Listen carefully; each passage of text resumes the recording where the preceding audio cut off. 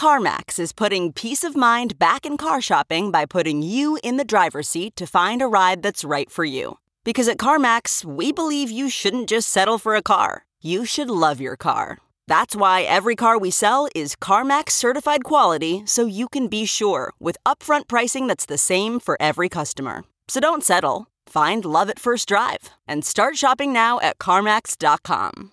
CarMax, the way car buying should be. Okay, picture this. It's Friday afternoon when a thought hits you. I can spend another weekend doing the same old whatever, or I can hop into my all-new Hyundai Santa Fe and hit the road.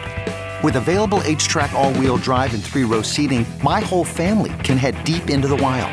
Conquer the weekend in the all-new Hyundai Santa Fe. Visit HyundaiUSA.com or call 562-314-4603 for more details. Hyundai, there's joy in every journey. This episode of Speaking of Bitcoin on the CoinDesk Podcast Network is brought to you by Nexo.io and Rejects Galactic Wrestling. As Russia's invasion of Ukraine rolls into its second week, the world has changed a lot. I'm not talking about borders or who controls the capital, but some of the underlying base assumptions that go into how individuals and nation-states view and plan for the future. I'm talking about the givens, common sense, really the bedrock of reality as we know it. In that reality, the one from so long ago, all the smartest money knew that although the U.S. could and would wield the dominance of the U.S. dollar financial system as a tool to help it achieve its policy aims, the idea that it would be weaponized to the point of total financial annihilation of another G20 central bank and nation was absurd. And yet, in the last 10 days, we've seen exactly that.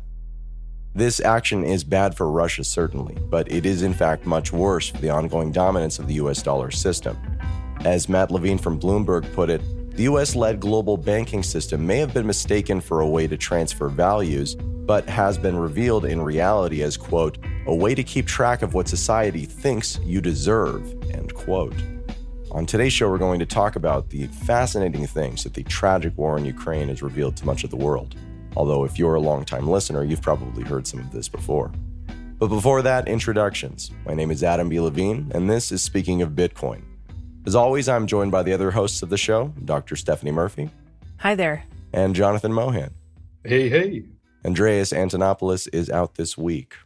So to kick things off, here are two quotes that I think frame the first part of our issue nicely. Quote, cryptocurrencies risk undermining sanctions against Russia, allowing Putin and his cronies to evade economic pain. U.S. financial regulators need to take this threat seriously and increase their scrutiny of digital assets. And then a second tweet, quote, I'm asking all major crypto exchanges to block addresses of Russian users. It's crucial to freeze not only the addresses linked to Russian and Belarusian politicians, but also to sabotage ordinary users, end quote. That's from Fedorov Mikhailov, who's the vice prime minister and minister for digital transformation of the nation of Ukraine. So we've got a couple of questions to address here. First, is Bitcoin a good tool in our current era for a nation like Russia to evade sanctions? And secondly, and probably more interestingly to me, do people, whether we're talking about nation states or individuals, have a right to transact? Or is this a privilege that can be revoked by whoever operates the system? Well, is Bitcoin a good tool for people to evade sanctions from Russia or any other country, or even personal sanctions, which we may talk about later?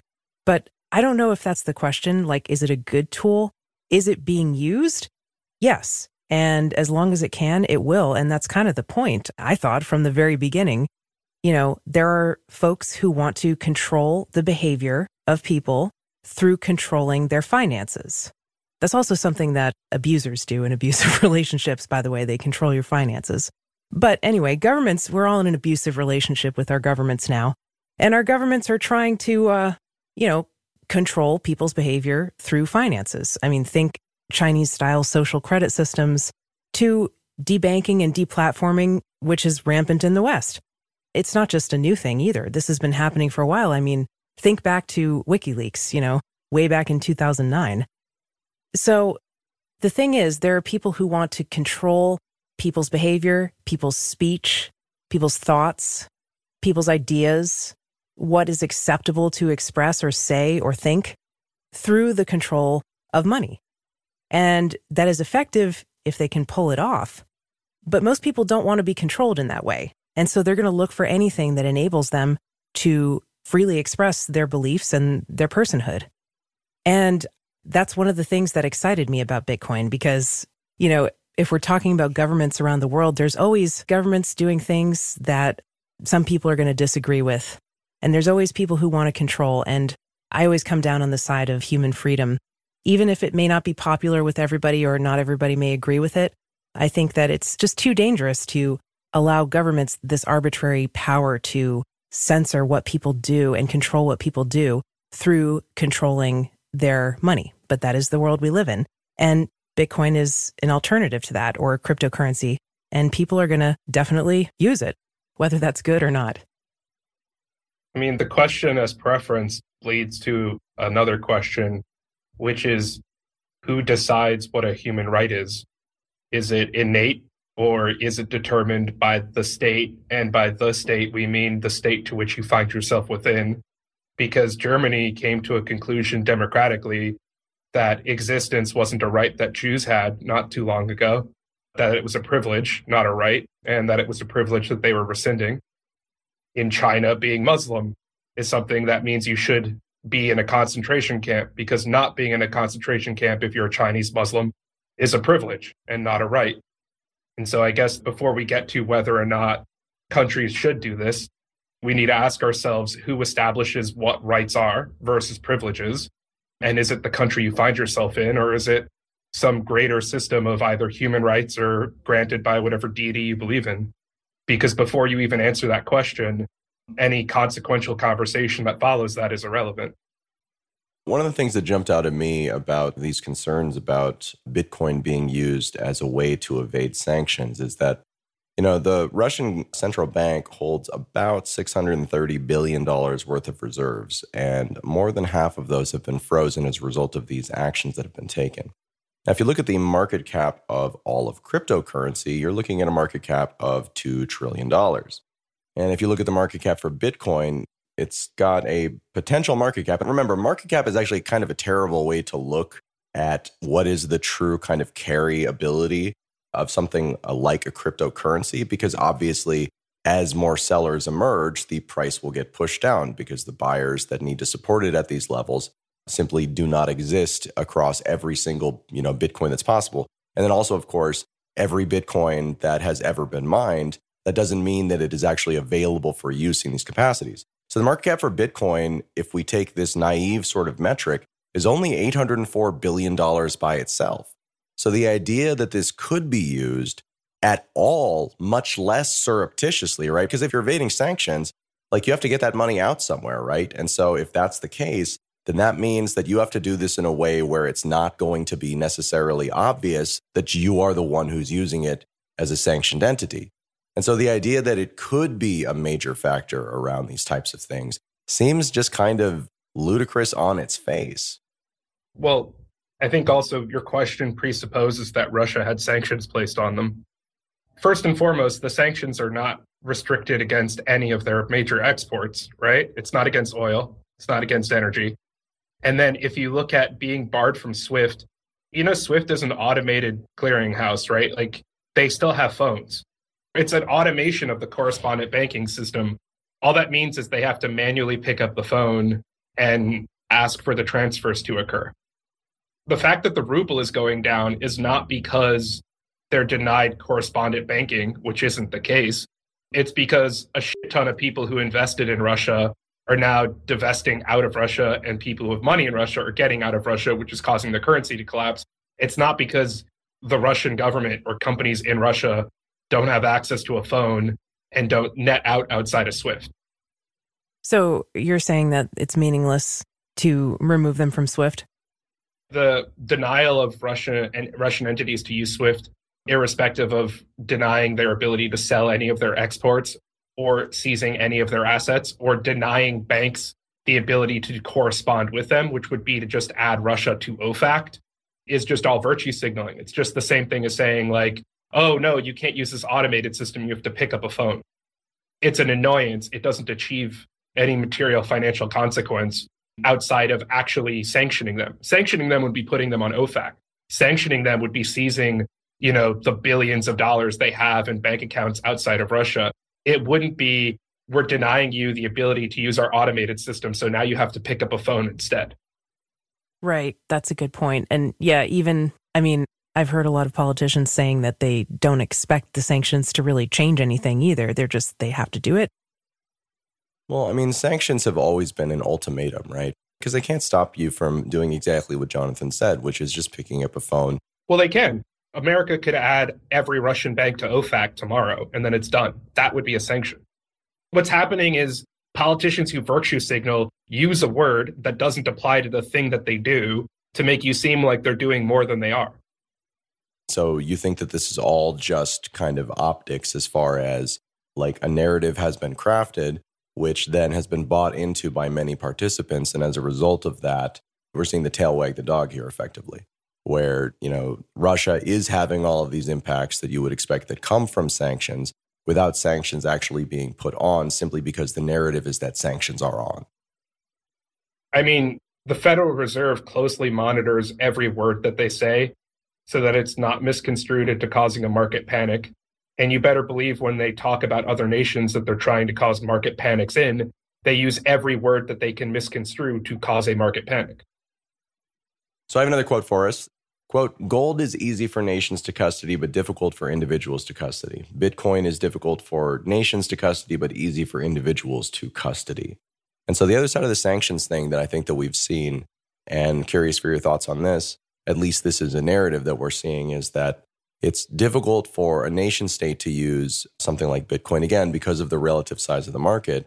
But on the other side, it's being used effectively as a way for Ukrainian refugees and, Russians also to be able to protect their wealth and to escape with it effectively intact. Because if you are a small player where you're converting $100,000, $5 million, or less, it could be your life savings. Right, exactly. Like something that's, not at the nation state sovereign wealth fund level, that Bitcoin is big enough to support that. And the liquidity is sufficient to be able to do that even during sort of these times of crisis.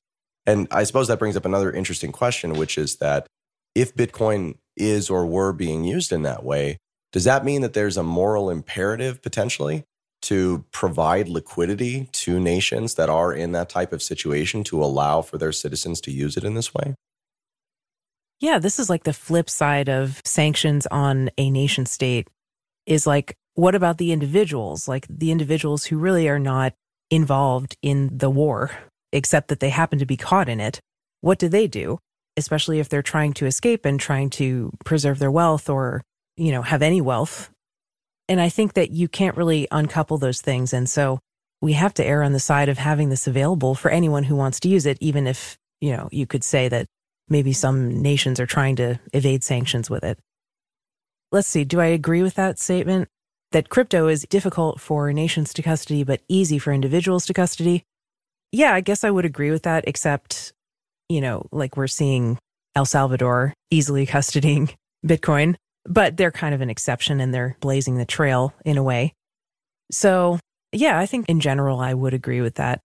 Maybe easy was the wrong word. Maybe the word should have been, is this viable?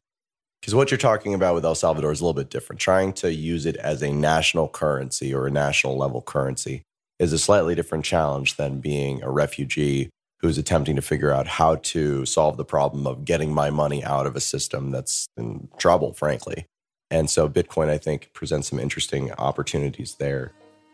All right, folks, we'll be right back. And after the break, we'll talk about implications to the US dollar-dominated financial system. We'll be right back. Nexo is the go-to platform for all things crypto. Invest in the hottest coins out there and start earning risk-free interest of up to 20% APR, paid out daily. Need cash ASAP but don't want to sell? Use your crypto as collateral and receive a credit line at premium rates. Open your Nexo account by March 31st and receive up to a $100 welcome bonus. Get started today at nexo.io. That's nexo.io.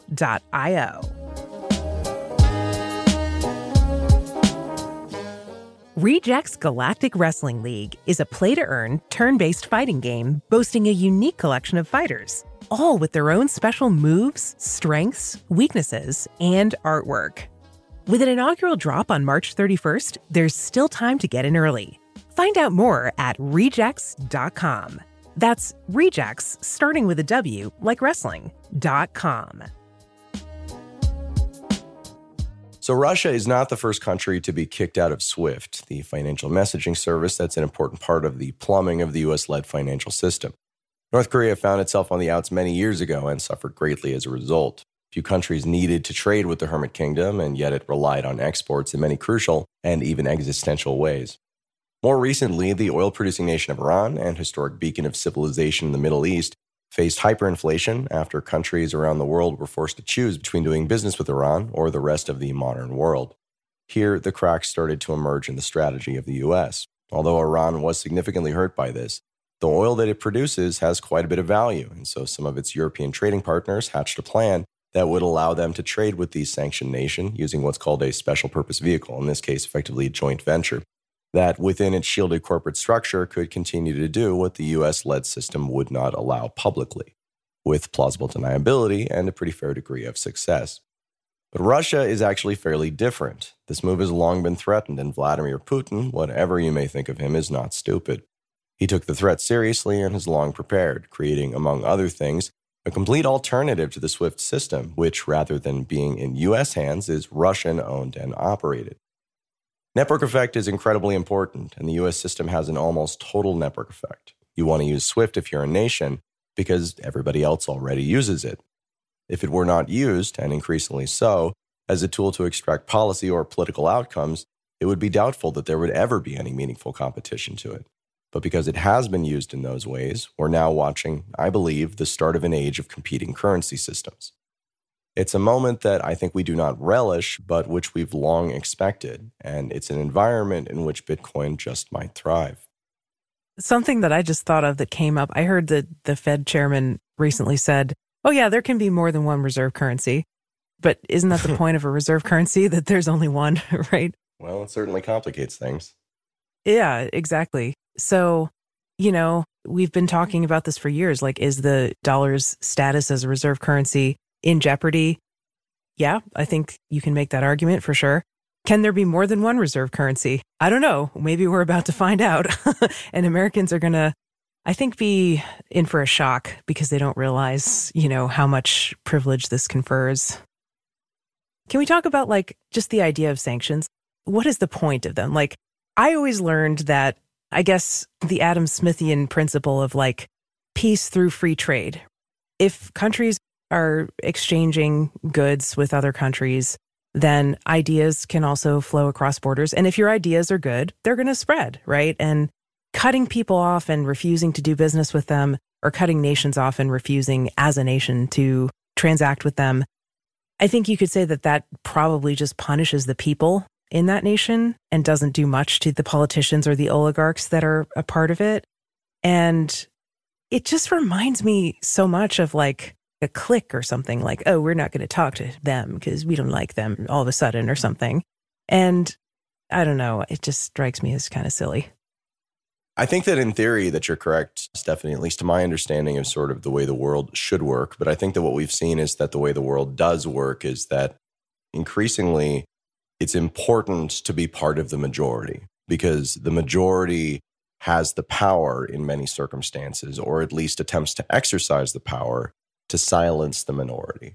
And so if you're talking about, unpopular opinions on one side, it seems like that went from not being a thing 10 years ago to being a thing that, again, even Joe Rogan, the, most popular podcaster in the world, 6 times bigger audience than CNN at any given moment, that even he is facing. And so I think that we've seen that sort of the power to have an opinion, this fundamental right to be able to express yourself and to hold opinions that are unpopular. I mean, again, the U.S. government has recently come out and said that one of the biggest dangers in the world is disinformation. Oh, and you're a terrorist if you spread whatever they deem to be mis or disinformation. Exactly. And when we talk about disinformation in that context, we're not talking about things that are objectively false. We're talking about ideas that lend themselves to conclusions that fall outside of the official narratives, right? This is in a completely different world. I think that what we've seen here is the transposition of this idea now into the financial world. was always true, but it's so much more true today. And we've seen examples of that from Canada to now this most recent one with the Russia-Ukraine situation. Yeah, exactly. I think that's what I was trying to get at before. Like, sanctions remind me of cancel culture on a national scale. You know, it's like, yeah, okay, you can still say your unpopular opinion or do your unpopular thing, but we're going to put pressure on you and try to get you to behave in what we think is the acceptable, in what the majority thinks is the acceptable way to behave. And I don't know about you guys, but that has not really worked too well for me in the past, because sometimes I hold views that are outside of the majority viewpoint. I mean, we think Bitcoin is a thing. That still is outside of the Right. majority viewpoint by a pretty significant margin. But again, that's the point, is that there's a fragility that's inherent to that type of approach. There's an inability to explain the position in a way where, when faced with the facts, you can simply acknowledge that, hey, here's this opinion over here, and here's the reason why it's wrong, right? This ability to look at a position and to be able to articulate the points that make it an insufficient explanation of reality is something that I think that we've seen swell over the last number of years across the many things that have happened. And it's that fragility, it's that desperation to keep any alternative explanation that really sort of encapsulates, I think, the Bitcoin ethos. The reason why I became interested in Bitcoin in the first place wasn't because of its monetary characteristics. It was because it represents an unstoppable competition in the realm of currency. And so that monopoly of narrative, right, that we've been talking about, well, that's the US dollar system in a nutshell, right? You're talking about a system that can only exist as it does by nature of there being no alternative. Because were there an alternative, that alternative would then force the system to explain, here's why things have to be this way. And if people have a choice, they always choose the choice that's best in their given situation. And oftentimes in monopoly systems, you find that the official, answer, right, the only option that's available actually is a pretty shitty option. And it's only accepted because there is no alternative. And so whether you're talking about, any of the things that sort of have happened over the last number of years, we've once again, over and over again, been faced with this, there is no alternative. We must do things this way because there is no alternative. And the truth is that there are alternatives. And the truth is that it's the fragility of these narratives that drive this push and this desperation towards this. I think that, again, when you're talking about financial repression and when you're talking about, these systems and whether alternatives to them can or should exist, well, if the system that you have works great, then there's no reason for something else to exist.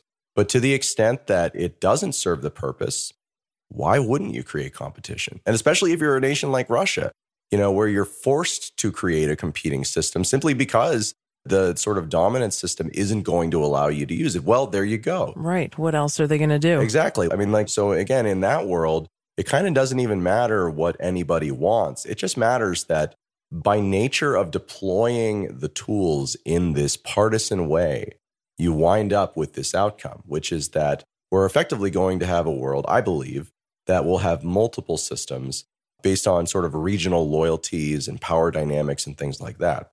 And getting back to Bitcoin, we're talking now about two systems that are both biased, right? The Russian system surely will preference Russian interests and will be used in ways that are used to exact Russian desired outcomes. And on the other side, the US is clearly using this system to achieve US desired outcomes. And so you look at a nation like El Salvador, which for all of the problems that they may have with adoption, they may completely fail. They have chosen a neutral system. They have chosen a system where there is no nation of Bitcoin who is going to monitor transactions and protect, their interests using this monetary network as a cudgel. And so it's really, again, like in a world that only has the US dollar system and where everybody uses that, there's no reason to use anything else because the friction of changing is significant. But in this new world that we are now, I think, finding ourselves in, it seems to me that Bitcoin, with its neutrality, presents a third option. And that third option will become increasingly powerful to the extent that these systems are used for partisan benefit. Yeah, money has to be neutral. Otherwise, the power to decide what it can and cannot be used for is going to get abused. And, we saw that in Canada recently where, there was this trucker protest and they were protesting the vaccine mandates and the government didn't know what to do about it. They were occupying Ottawa for weeks. And finally, Trudeau refused to meet with them and he finally, declared this a national emergency and gave the banking minister powers to freeze and seize people's bank accounts if they were found to be associated with the protest. Decreed to be associated. There was no court process. There was no court order required in order to do that. Right. It was a joke. They were doing things like looking at people's social media posts and things like this. So no due process. It was just completely arbitrary. And then they were talking about making it permanent within a few days. And so what we saw was basically bank runs in Canada. People were pulling their money out of Canadian banks because they didn't feel safe with it. Because I don't blame them. I mean, how could you feel safe if the government can just arbitrarily freeze, turn off your access to your own money or what's supposed to be your own money? I mean, it's almost like the concept of not your keys, not your coins. It's like, unless you have it under your mattress. I guess that's why people in certain countries keep money under their mattress, because it's like the only place you can trust, even though that's not a safe place to keep your money. And so, people didn't feel safe with their money being treated as neutral and their money being theirs and their access to their own money being something that they could count on. So they did the logical thing and they tried to take back control of their own money by putting it into their own custody. And I think that is why, the Canadian government pulled back on this whole idea. I think they still have some frozen bank accounts there and stuff, but they saw what happened when people lost confidence in the banking system and they said, okay, this is not sustainable. I've talked with a number of Canadians who have been sort of just floored by the conversion that happened and how fast things went tyrannical, basically. And just the shock at the idea that your business and your ability to transact could be completely destroyed simply because you had posted something on social media. Or peacefully protested. Of course, yes. Right?